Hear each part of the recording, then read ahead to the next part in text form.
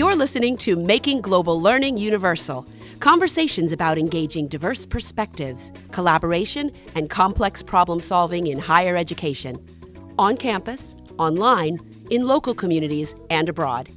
I'm your host, Stephanie Doscher, Director of Global Learning Initiatives at Florida International University and co-author of Making Global Learning Universal, promoting inclusion and success for all. I do have this memory of one of the first times I was at FIU. So I came to FIU in 2002, and the first class I taught was Developing a Global Perspective. And I came on campus and saw that billboard that's on 107th and 8th Street, and I had this vision that every student at the university, what would happen if every student at the university could take a course like Developing a Global Perspective? You did not have I swear to God.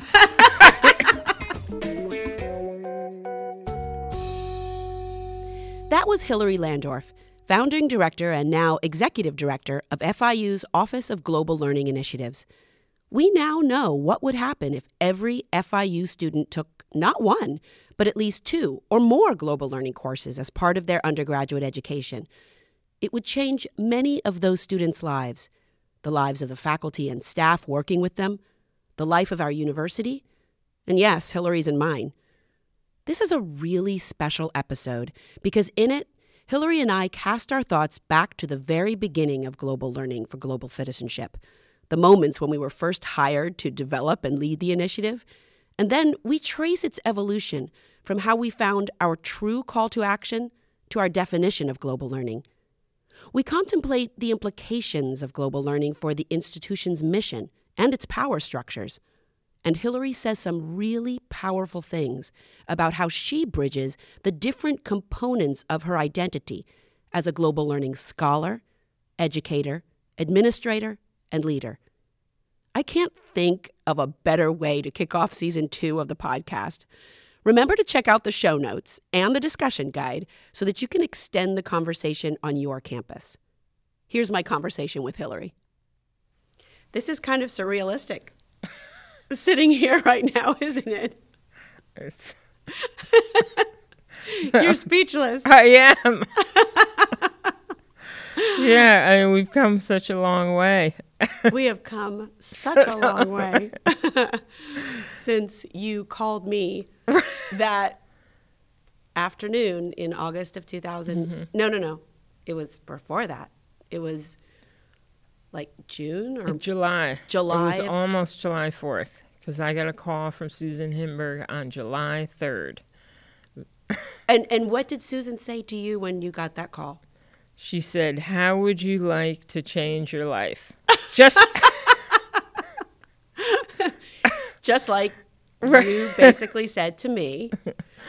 I don't remember if you said those words to me, but I do remember getting off of the phone call when you called to ask if I would come to FIU from my position at Devonair K-8 Center, where I was working at that time, to ask if I would join you in this mission, if I would accept this mission to internationalize the International University, which was our quality enhancement plan, or that was like the draft title of our quality enhancement plan at that time. And you asked me if I would come and work with you to do that.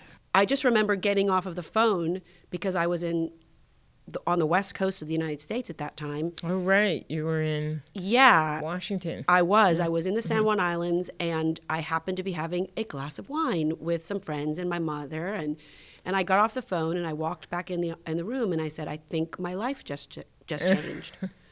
And it has. Our lives have changed quite a lot. And I think the life of our university has changed. So let's spend some time talking a little bit about the evolution of what became global learning for global citizenship. Sure. Yeah, I mean, it started off as the institution saying we want to reinvigorate the I in FIU. But there was no clear vision for what that was. No. All we had, as I recall, all they had was a 1 or 2 page treatise from someone in political science writing about how he thought that there could be 2 internationalized courses as part of everyone's experience at FIU. Yeah. And then what happened? I mean, so many things have happened in the interim, and even what is happening right now in the university is so far beyond what we wrote up in that original plan that it's honestly like, and I have a terrible memory. What happened next? Right. Well, also, I want to say also so far beyond what we could have ever imagined. Right. Yeah. So I don't know about this exact sequence, but what happened generally was, as I said, Susan Himberg called and said, would you like to change your life and direct a internationalized curriculum initiative called the Quality Enhancement Plan, and you need a collaborator with you, and plus a couple staff members, and then I'm going to give you the reins for this. Mm-hmm. So we you and I immediately got an office. We got a couple of staff members, and I think that one of the first things we did was got together a broad-based committee and started surveying and doing focus groups with students and faculty, right? Yeah, right, because they had done a survey with students. Remember those cards? Right? Like there were these colored 4x6 note cards. It wasn't so much a survey as it was kind of like a focus group. Mm-hmm. They had asked them some questions, and the students wrote down their answers on those cards. And I remember we devoured those. And I also remember that there had been a committee that was charged with first starting, and I know we wrote this up in the book, but it's so funny, like trying to remember it, together right now, how hard it is. So there was this committee, and they had been meeting, and they had some minutes. Right. Because I was on that committee. Right. But a passive member of the group of the committee. Right. And I think I recall you sending those notes to me somehow via email, because I remember standing at the kitchen counter in Friday Harbor and looking through these. I'd already said yes to doing the work. I hadn't quit my job or anything like that, but I was intending to make this transition. So we did a lot of looking at the words of what people were talking about. Right. We were looking at the words of what people were talking about throughout a year or a year and a half, and what the students were saying. And what we saw was that rather than talking about international or internationalize, students were talking about global and global learning and diversity.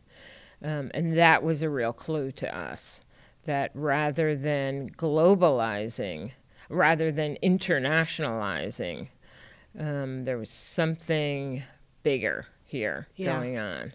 International meaning between nations, and global meaning something more holistic. Yeah, and I think that's where you really first latched on to that from your background, which is deeper than mine in global education. Maybe. Yeah.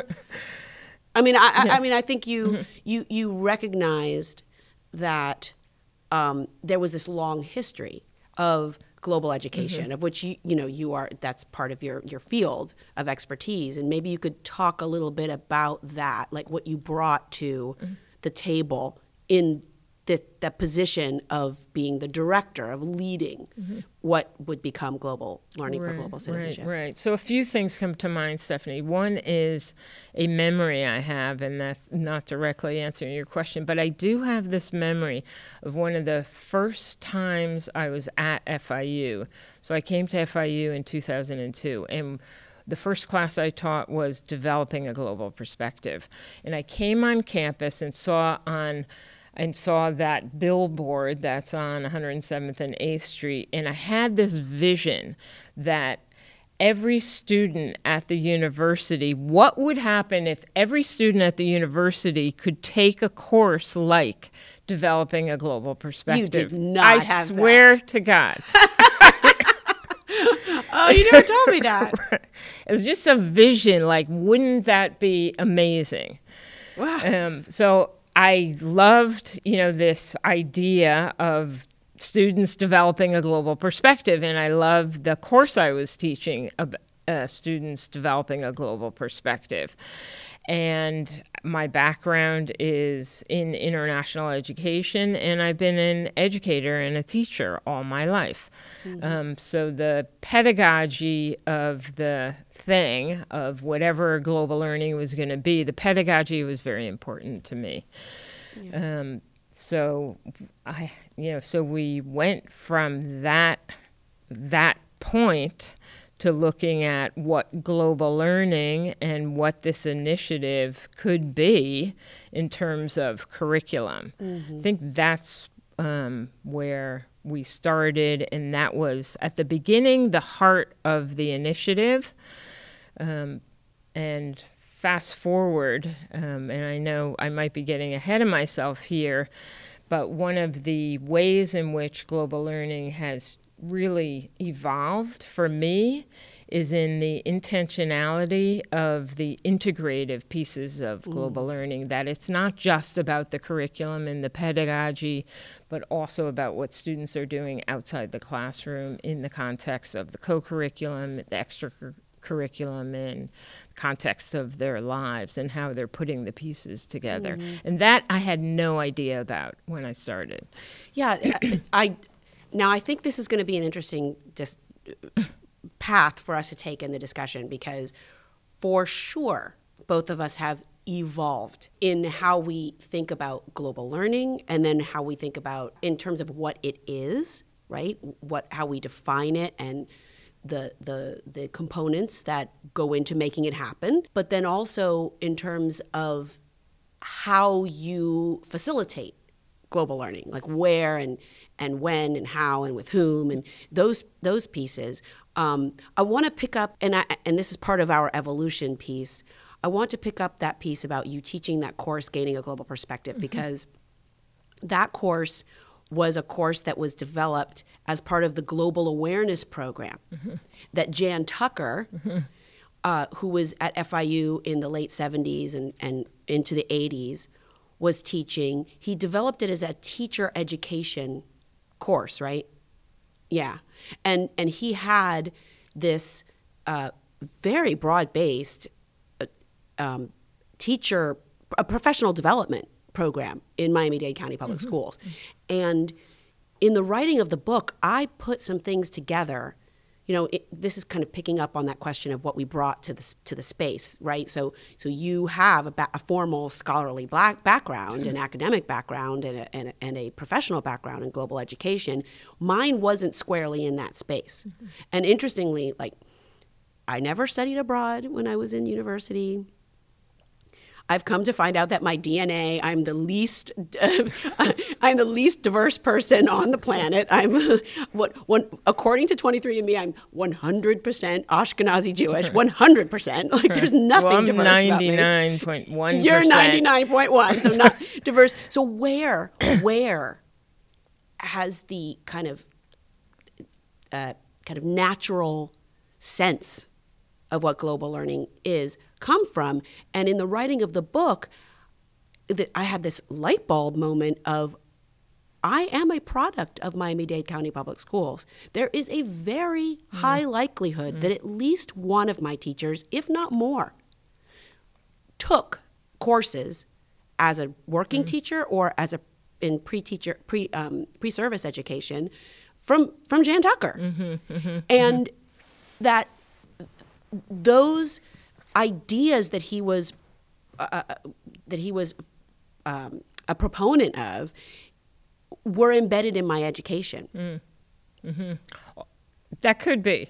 Yeah. That could be. I'd like to say that the elements of global learning that we decided, that the university finally decided on, our student learning outcomes, global awareness, global perspective, and global engagement. Now, I've known you for a long time, and I think you came to the table with those elements, and I don't know if you got those elements from your education, but making connections between local and global, international, intercultural issues is something you do, like drinking water. You do that naturally. Looking at ideas from multiple perspectives is also something you do, and certainly engagement. Your engagement in social justice issues and making the world a better place is just off the charts. So I don't know if you gained those outcomes and had that inculcated in your education, but I certainly know and saw that you had that attitude, skill, knowledge from the beginning. I think it's important that we talk about these things because when it comes to leading an initiative like this, it does matter who is leading it. Absolutely. Yeah. Absolutely. And I've always contended that effective global learning initiatives must have an educator somewhere at the helm or near the helm, because it's an educational process. As we define global learning, it's a process. It's not inputs and outputs. It's not about things. It's about learning. Yeah, it's not where you learn, it's not what you learn, but it's how you learn. Exactly. And educators are the people that, and it's not just educators, but at least people who have a sense of the educational process, right? So there are many people that are outside of the field of education. I think what the point is that we're trying to make is that there does need to be, it's best if one can find some people who have that innate sense. They connect to global learning from a process-oriented point of view. Yeah. And it might be kind of a natural thing, or it could be their profession, but it's really important. And I think that that's made a big difference in what we've been able to accomplish here at FIU. I don't think that what we've accomplished at FIU can't be accomplished by any institution, but it's very rare that educators, people that come from educational leadership or curriculum and instruction, teaching and learning, are, like you said, at the helm. Yes. So in that sense, I think that I want to give credit to the institution itself. That's not something I say a lot, but it's something I need to say here, that the institution had confidence in educators to lead an initiative that I think they knew was going to change the complexity and the DNA of the institution itself. And they could have chosen people in political science, people who had knowledge, or people in social work who had some the emotional intelligence or other kind of skills. But the fact that FIU chose educators to lead such a big initiative, an initiative that plunked down, I have to say, a lot of resources, human, physical, financial resources for the initiative to succeed is admirable. Yeah.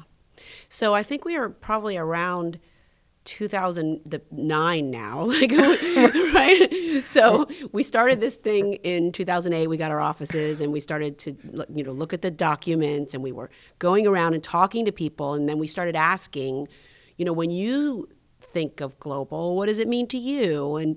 And which word is more applicable to FIU, international or global? And then we led that dialogue with faculty and staff and students and community members and foundation members, and we used the survey data from our marketing survey at the time, and we were just devout. It was a giant qualitative research project, right? So we had that question of what is global, what does international mean to you, and also what would FIU graduates need to know and be able to do to become global citizens. Yeah. And we had us going out to departments throughout the university, as you say, academic departments, recreation, housing, student affairs, everywhere we could go. Mm-hmm. And we had the Quality Enhancement Plan Development Committee that we would bring back the results of our findings to and have them discuss with us what that looked like and what that would mean in terms of student learning outcomes. And then we go back to another department and do the same thing. It was that constant iterative connection making. So we would say, well, when we talk to the students, we would say to the faculty, well, when we talk to the students, they said this. What do you think about that? And then they would say, I don't know. We think this. And back and forth and back and forth until it was really our students that kind of broke it open for us in that one word that everybody said was the most salient characteristic of FIU, which was our diversity. Mm-hmm. Exactly. Exactly. And it was, I think, students who said the strength of our institution is our diversity, but we're not using our diversity in the classroom for the learning experience. Exactly. And that was like, bam! Aha! That's what our call to action is. Mm-hmm. And so we began with faculty learning communities, and we started with actual faculty that were teaching courses at the time, just experimenting with some of these learning outcomes that we had induced. We had like 6 or 8 of them that we had induced from what everybody had talked about.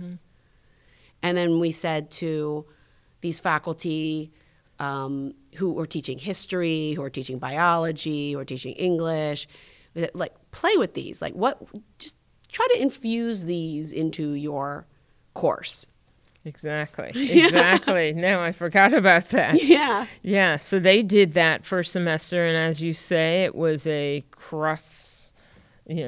curriculum initiative where we had courses throughout the curriculum doing that. And I think they were all core curriculum courses. Yeah. So they were foundational courses for students. And they came back with positive results for 6 outcomes. Yeah. And the way we had created the outcomes, one would be foundational and scaffold against another outcome. There were 3 goals. I think we had like 3 goals. Exactly. 3 goals and 2 outcomes within each goal. And that was ridiculous. And that's what our team from our accreditation agency, SACS, the Southern Accreditation Colleges and Universities, said to us, that's ridiculous. Why don't you use the goals as the outcomes? Okay. You mean make it easier on ourselves? And that is what we've been telling everybody who ever asks us ever since. You have to get to that zeitgeist. It has to be that lean set of essential outcomes that can be applied across the curriculum and the co-curriculum in order to connect everything. And the fewer you have, the better. Now, we had to have a knowledge, a skill, and an attitude. I think that was like a SACS thing that they wanted. And yeah, I can't remember, something like that. But that's what we were hearing. We were hearing global awareness, knowledge of the world's complexity and interrelatedness. That's like understanding globalization and understanding the nature of the world that we live in. And then there was that global perspective one, people saying, we want to see things from different cultural, disciplinary perspectives because these problems are the things that we're studying and grappling with are so complex. And then that last piece we just kept hearing over and over, that citizenship piece. Earlier you said we asked people, what would a student graduate from FIU need to know as a global citizen? But it wasn't as if we were just saying we think that students should be global citizens. Exactly.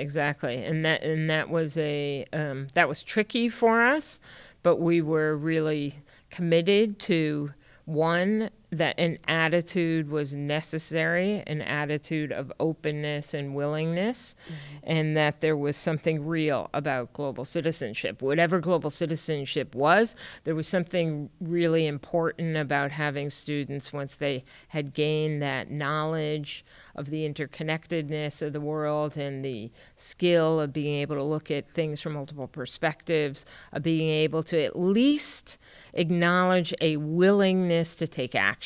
Yeah.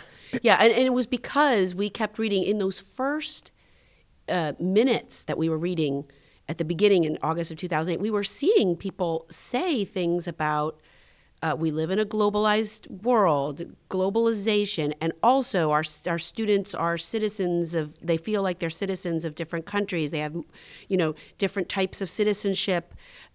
Just this idea that there were responsibilities and they had a mindset that was that was transnational.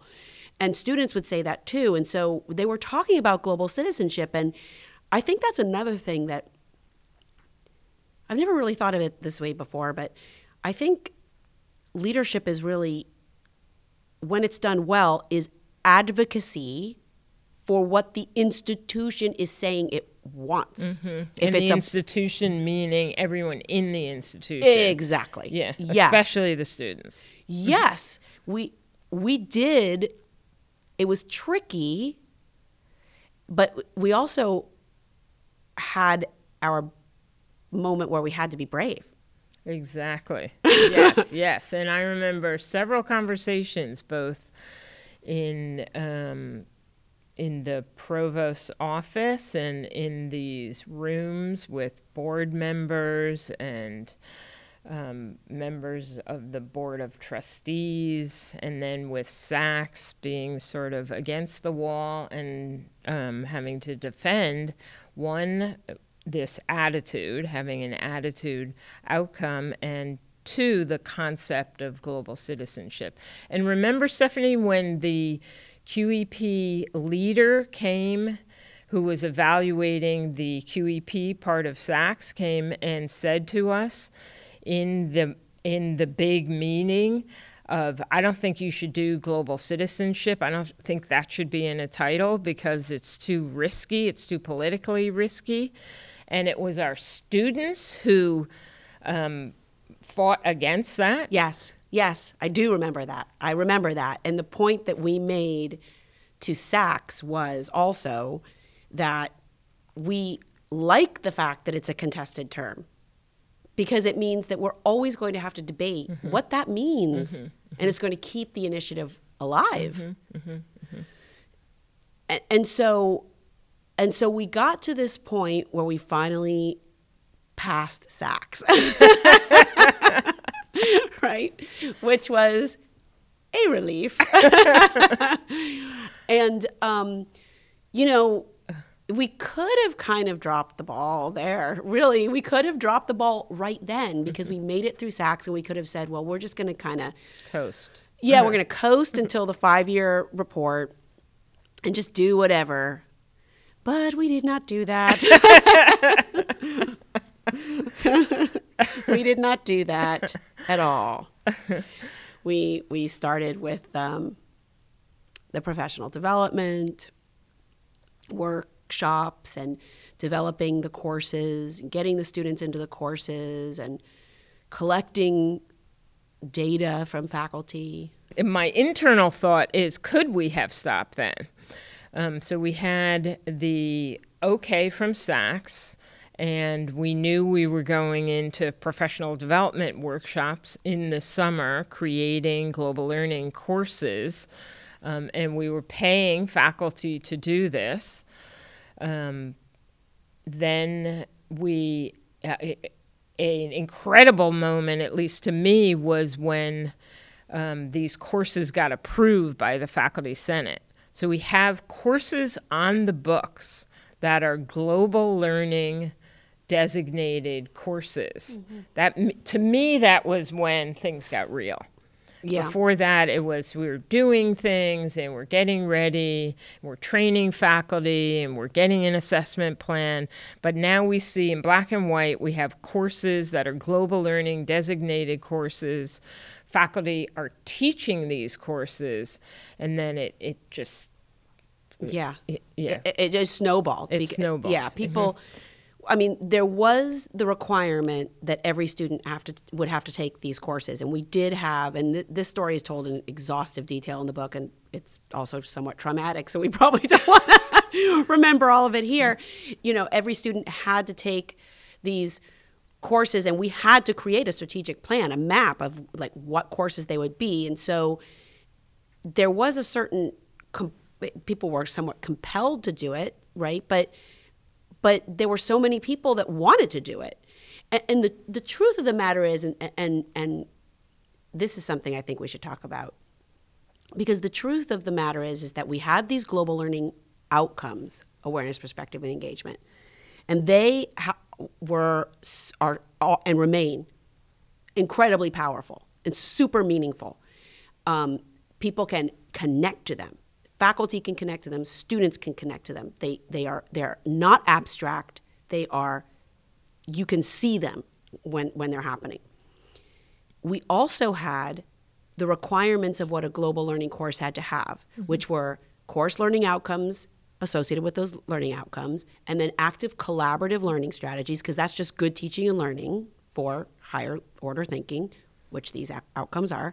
And then we said we needed to have assessments for those, and then we needed to have diverse content and readings. What we did not have was our definition. That's absolutely true. And that was an evolution for us both, and I think especially for me, it was an evolution. So as I remember it, the definition we came to in several different ways. Yeah, in one way, I can talk about the research way that we started doing research of where did global learning come from? Yeah. And what we found was amazing, that the original definition, or the first definition that we've seen of global learning, and I don't think anyone else has seen a definition that came before it, was put forth by the United Nations University in their second strategic plan. This is a university, a non-bricks and mortar university that started in the early 70s from the United Nations. And it was, the goal of the university was to have researchers from throughout the world work on intractable, wicked problems, solving problems. And in their second strategic plan, they had 3 divisions. One was the Global Learning Division, and in that, the definition of global learning in that strategic plan included diversity, collaboration, and problem solving of intractable problems. Yeah. They didn't have it in like a sentence the way we had, but in the description of what that division was supposed to be all about, its mission. But we didn't actually learn that history until after we wrote our definition. Is that the case? I know. I think you remember it slightly different. Lee, than I do, because what I remember is I remember a lot of days of working with our former graduate assistant, now the executive director of the JDA program, Bahia Simons Lane. And we were working on a paper and about global learning at FIU. And as part of that, we wanted to articulate this definition. And it was almost like we didn't know we were pregnant, but we were giving birth. Right? There was like this thing that had been brewing in us, which was, how do we describe what we're learning from the faculty teaching all of these global learning courses, where they're telling us what they're doing in the classrooms. So what they were doing is they were telling us in their assessments, this is what works and this is what doesn't. Mm-hmm. And when they were describing what works, we were starting to sense that there is this process, that there's this common set of experiences, or this common way of describing the experience of global learning that seems to run across these courses, which was that there was this collaboration piece, that it was more of a process, and that it does need to involve complex problems, and there's analysis, and then there's the synthesis piece, and we didn't have a succinct way to describe it. And what I remember is this one day, especially, of sitting in the copy room. You know, we had that really small closet with the photocopier when we were in the library, mm-hmm. and there was a table mm-hmm. across from that. And I remember I was so intensely into wordsmithing the definition. I was sitting on that table because it was so cold in the library, but it was warm in there with the copy machine. And I was sitting in there, and we were writing the words, but that was before. That was before the definition? Because that was, no, that was before. I mean, that was before the definition that we found from that was before the UNU, and we were like, oh my gosh, look at the UNU is talking about the same thing. Yes. You're right. Yeah. You're right. It's interesting because in so many ways, when we're looking back on this together, it feels like the definition was with us all the time. Mm-hmm, mm-hmm. The definition was with us at the beginning. Mm-hmm, mm-hmm, mm-hmm. We just had to, as you say, birth it. Yeah, but it was actually putting it down into a succinct sentence didn't really happen until closer to the end. Mm-hmm, mm-hmm, we evolved. Mm-hmm. Definitely, we evolved into that definition. And I think it was, at least for me, it was working with the student learning outcomes and shifting from the emphasis on global awareness, so the knowledge piece. And then some semesters, I'd think that the emphasis or the focus should be, or the heart of global learning is on global perspective. Oh, I remember hearing you say that, yeah. And then other semesters, I'd think, no, the heart of global learning is on engagement and the action piece. Mm-hmm. And then also grappling with, well, which comes first? Is it a scaffolded experiences?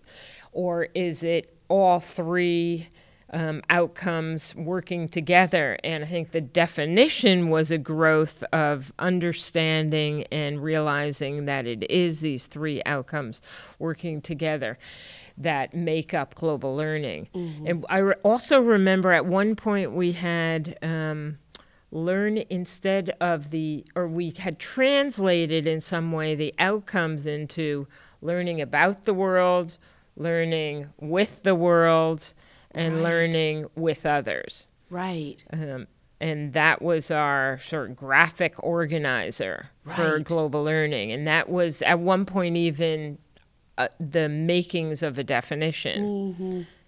And as you say, it evolved into diversity, collaboration, and problem solving. Yeah, and I think if we went back and looked in, because, you know, I'm a saver and I know that you've saved a lot of things too. If I go back into my laptop and actually open up those files, I mean, there are probably 150 iterations of the learning outcomes and an equal number of iterations of the definition. But I will say, sometimes you write things and you go back and you look at it later and you say, gosh darn it, I wish I could change those words. Like, I could have written that so much better. Hillary, I honestly, I never think that about the 3 learning outcomes or the definition. No, me neither. Like, it only actually, like, as I go from university to university, as I, in and outside of the classroom, like, country to country, that definition, you just cannot push me off that dime, man. I'm like, woman, I just cannot.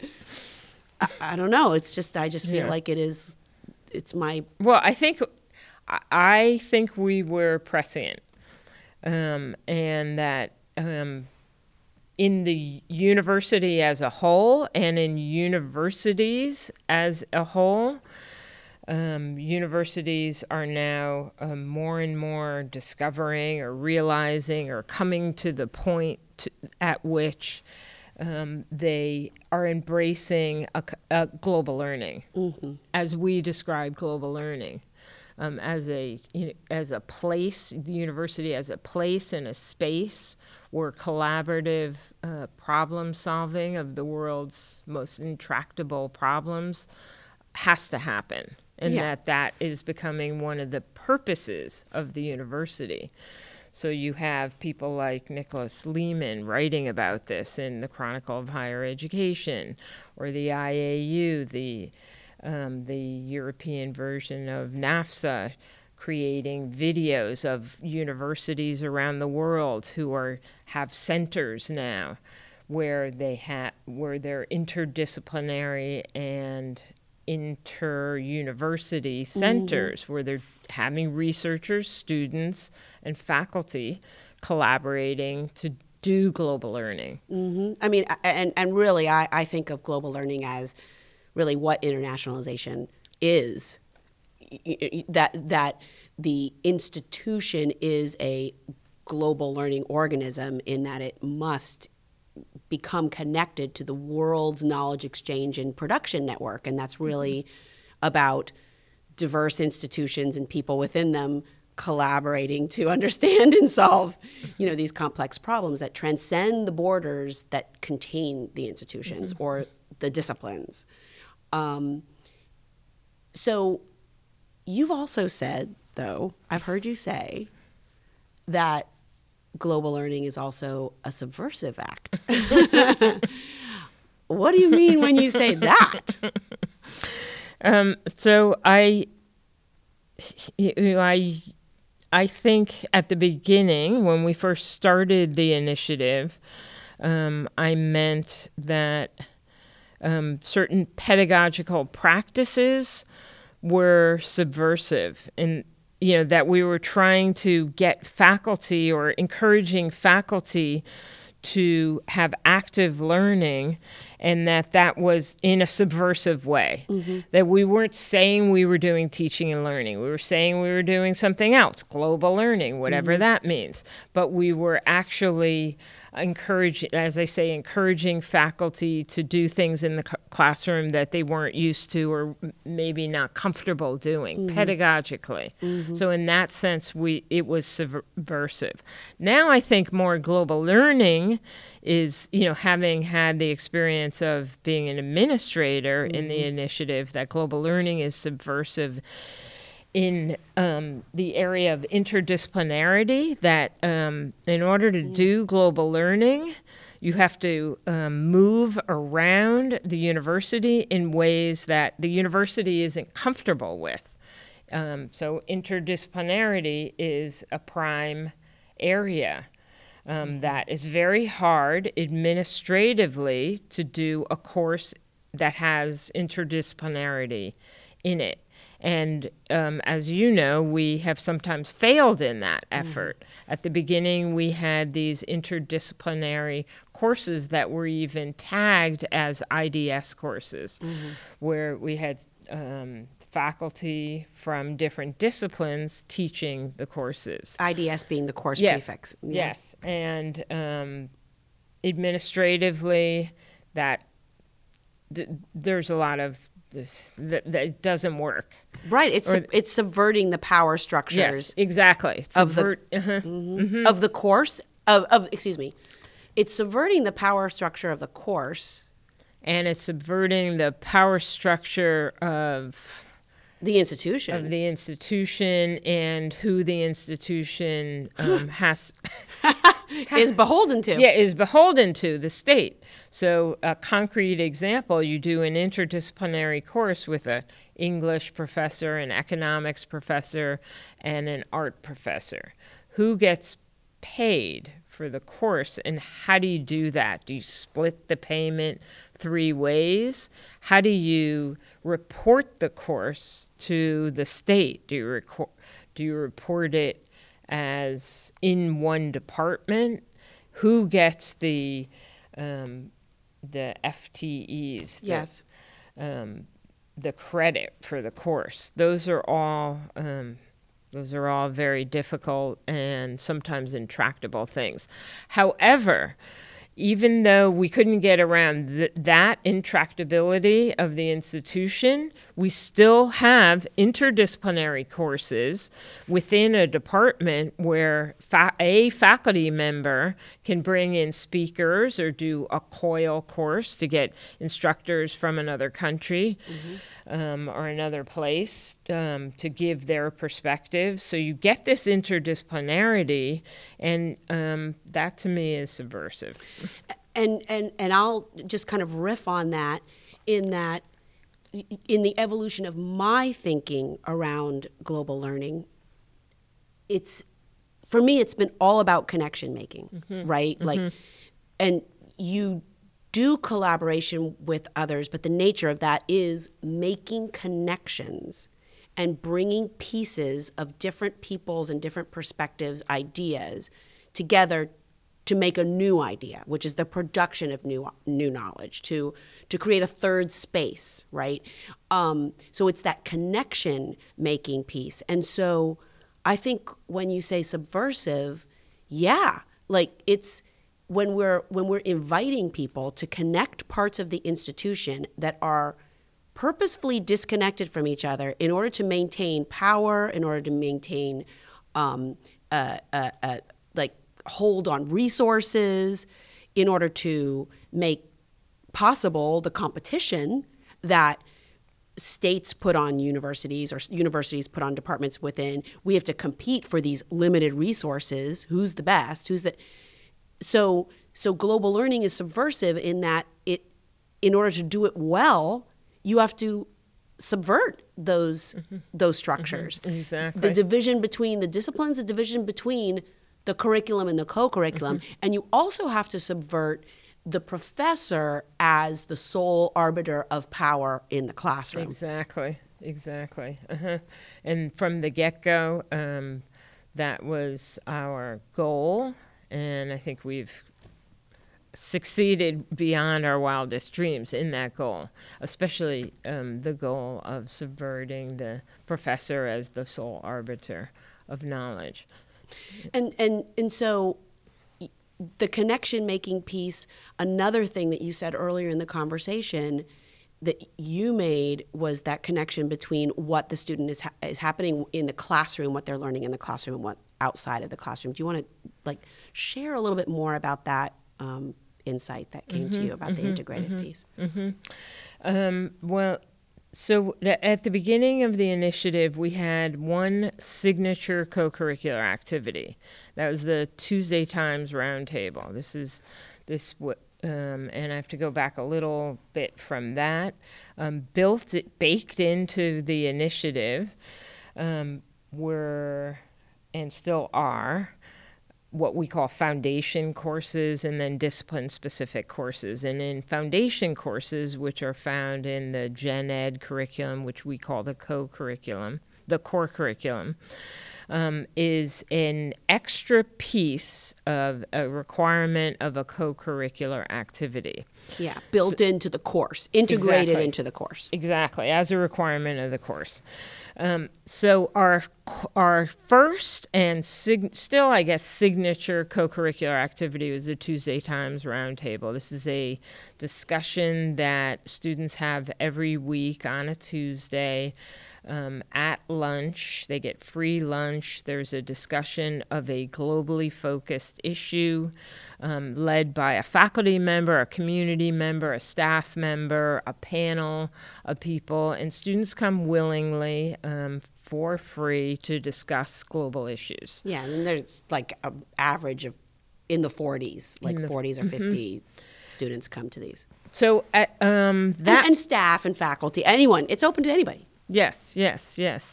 And that was our co-curricular activity. And at the beginning, I thought, okay, that's nice. That's a co-curricular activity, and that's like checking the box for co-curriculum for us. But that wasn't even the beginning of it, let alone the end of it. These co-curricular activities just started growing beyond that had nothing to do with us. So we would discover that they were doing things in hospitality management, and there were things going on in history, and there were things going on in social work that had globally focused themes to them. And there was even a minor that sprung up. People from, I think it was communications, came to us and said, we want to do a minor in global learning. And that minor, we want a little curriculum and a little in co-curriculum. And then it got bigger than that we had one semester, and it wasn't that far in. It was maybe 3 years into the initiative. We gave to a graduate journalism class, or maybe the graduate journalism class came to us. They took us on as a client. As a client, it was integrative marketing. Yes, or integrated marketing. It was So that's a great clue. Integrated. Yeah. Right. I just put that together too. Like, hello. All right. Cool. Integrated marketing or integrated communications. They come to us. They want us as a client for their class. They're going to do a SWOT analysis of what's going on in global learning. And strengths, weaknesses, opportunities, and threats. And what they come back with at the end, so they do a semester, they interview us, they observe students in classes, faculty, etc. And what they come back with is global learning needs as the next iteration or a global learning medallion program. And what's a global learning medallion program? It is the definition of integrative global learning. It's having students both take classes that are global learning classes, but also go out and do a certain amount of co-curricular activities and a capstone project, whether that be a study abroad, a research project, an internship, so that they're literally integrating their experiences in the classroom with their experiences outside the classroom and in their personal lives. And then they put it all together with an e-portfolio that's a showcase of their learning and a reflective piece where they can think about and articulate how they've used the student learning outcomes. And that was amazing. Yeah, I mean, it's incredibly powerful what students are doing. The demographic of our students that are participating in the Global Learning Medallion Program, and there's over 1,000 at any single time, there are over 1,000 that are participating in it. But the demographic looks like the demographic of our university. We're a majority Latin American Hispanic institution, and we have a very large percentage of our students are African American or African diaspora students, and a small percentage, less than 10%, are identified as Anglo, are white. And the students who are participating in those programs, their demographics match that. And they're not just doing one capstone, they're doing multiple capstones. They're studying abroad multiple times. They're learning multiple languages. They're doing multiple internships. But they do say still that it's the courses. I mean, a lot of them say those courses really turned me on. Like they put a light bulb on. They made me think about the world differently. They made me think about my major differently. And then when I did these other things, it really extended and enriched it. And Yeah, I see that too. Our research in assessment yeah. Both corroborates that and is telling us that certain co-curricular activities really move the needle on global learning, on increasing global learning competencies of the students. So in particular, so what we do, well, to explain a little bit, what we have done for assessment is we have given cohorts of students, at least 10% of incoming students and 10% of graduating students, the Global Perspective Inventory Survey, which is a survey of about 50 questions, statements, Likert scale statements, with the goal of assessing students' holistic development. And what we have, so we have a ton of data now. We've been doing this since 2010. And we have analyzed a lot of this data. And what we have seen year after year after year is that what moves the needle is both the global learning courses. And when I say moves the needle is we have matched the global learning outcomes to the scales that the Global Perspective Inventory uses. And so it's the global learning courses that are moving the needle on global awareness, global perspective, global engagement, but also activities in which students are collaborating and in having meaningful discussions of difference, with difference. So discussions with people who are of different cultural, racial, religious, sexual orientation, etc. People who are different than them, and readings that are different than what they're used to. And so I think it's really important to say, when it comes to assessment, because this is like the contentious and kind of scary part for a lot of people, that it wasn't that we made outcomes based on the assessment instrument that we heard a lot of people are using, so we use that. But rather, we had the learning outcomes, and then we went out and looked and said, is there anything out there that aligns with that? And we did a study to make sure, and we found that, I mean, there were lots of great things available at the time, the IDI and things that are still used, but the GPI matched in terms of the theoretical framework and then the specific items. We also created something in-house. The AAC and U value rubric did not exist at that time. Exactly. If it had, there might have been parts of it that we would use, but there would have been parts of it that we wouldn't have used because it didn't match what our institution was saying we're focusing on. So this piece about what we're finding between the courses and then those specific items, those co-curricular activities that students are engaging in that are causing a significant difference in their scores, meaning that the more often they engage in those activities, there is a significant increase in their levels of reporting global awareness, perspective, and engagement from the time that they enter and the time that they leave. All of that kind of corroborates the definition. Exactly. Right? Yeah, because we're saying that people who hold different ideas and different perspectives from you hold a piece of the puzzle of understanding whatever complex concept it is that we're trying to understand.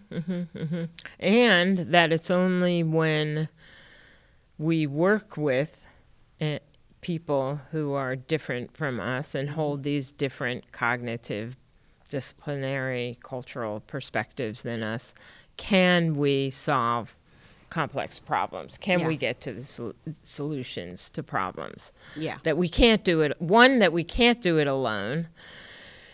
So we need other perspectives. And two, that we have to negotiate that difference. We have to figure out, okay, you think of it this way and I think of it this way. Is there even, like, what can we take from it? What are the connections, the similarities, the differences? What can we take from this to come up to a new understanding? That 1 + 1 + 3. 1 + 1 = 3. Yeah, super additivity of diversity. Yeah, you've heard me talk about that. That's chapter 2, folks. Oh my gosh. Well, I guess by way of kind of bringing this conversation full circle, the initiative started as internationalizing the international institution. We're the only university in the United States with international in our name. Is that true? Yeah. From what I understand, I may be wrong, but we're one of the only, if we're not the only. And so the Global Learning Initiative was created to internationalize the international university. So would you speak a little bit about how you see the relationship between, I hinted at kind of how I think about it, but the relationship between global learning and FIU's internationalization, or any institution's internationalization? Where does global learning fit? To me, global learning is at the center. And I think you said this, and I agree with it, and also, have come to this very early on, that global learning is at the center of internationalization. It's a requirement for internationalization. It's and even more than that, it's as I said, it's one of the purposes of higher education, to work with others who are different from you to solve complex problems. That's what we're training people to do, and that's the purpose of why we're here. Yeah. Do you feel that your purpose, that you have evolved in kind of your why? I guess I would ask you, your why in your career, because you began your career and you began this initiative from the place of being a faculty member. This is a question I'm asking you really specifically. I can't answer it because when I came to this work, I was not then and am not now a tenured or tenure track faculty member. I've always come at this from the position of being from a leadership position or administrative position, but more, I think of myself more as a leader than an administrator. But coming to this from your position as a faculty member, where are you now in terms of your purpose as a scholar and educator? That's a very good question and a very difficult question. I go back and forth, I think, between my thoughts or my role or my identity. I guess my professional identity as a faculty member and my professional identity as an administrator and a leader of an initiative. And I toggle back and forth. And I probably toggle back and forth when I'm frustrated with the administrative aspects. My identity reverts or moves to faculty member and researcher and thinker and teacher. And maybe that's the connection between the two. You talk a lot about connection, And the connection between the two, the faculty member and the administrative leader, is the teacher piece, the educator piece. So in both faculty and in administrative leader, there's at the heart of both positions is educating and learning, the teaching and learning. And that keeps me going.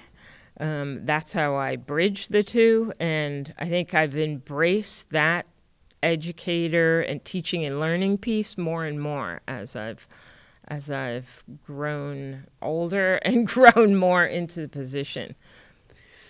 Well, thank you, Hillary, for calling me. Thank you for coming. Sunny afternoon in July of 2008.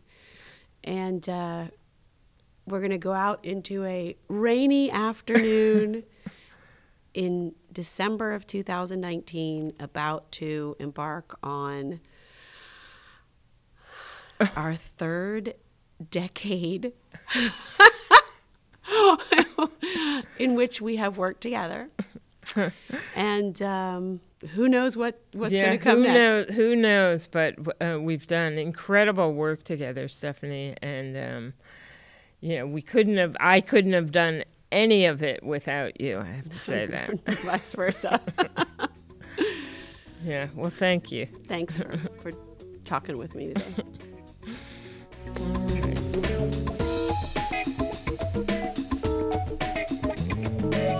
Thanks for listening to this episode of Making Global Learning Universal.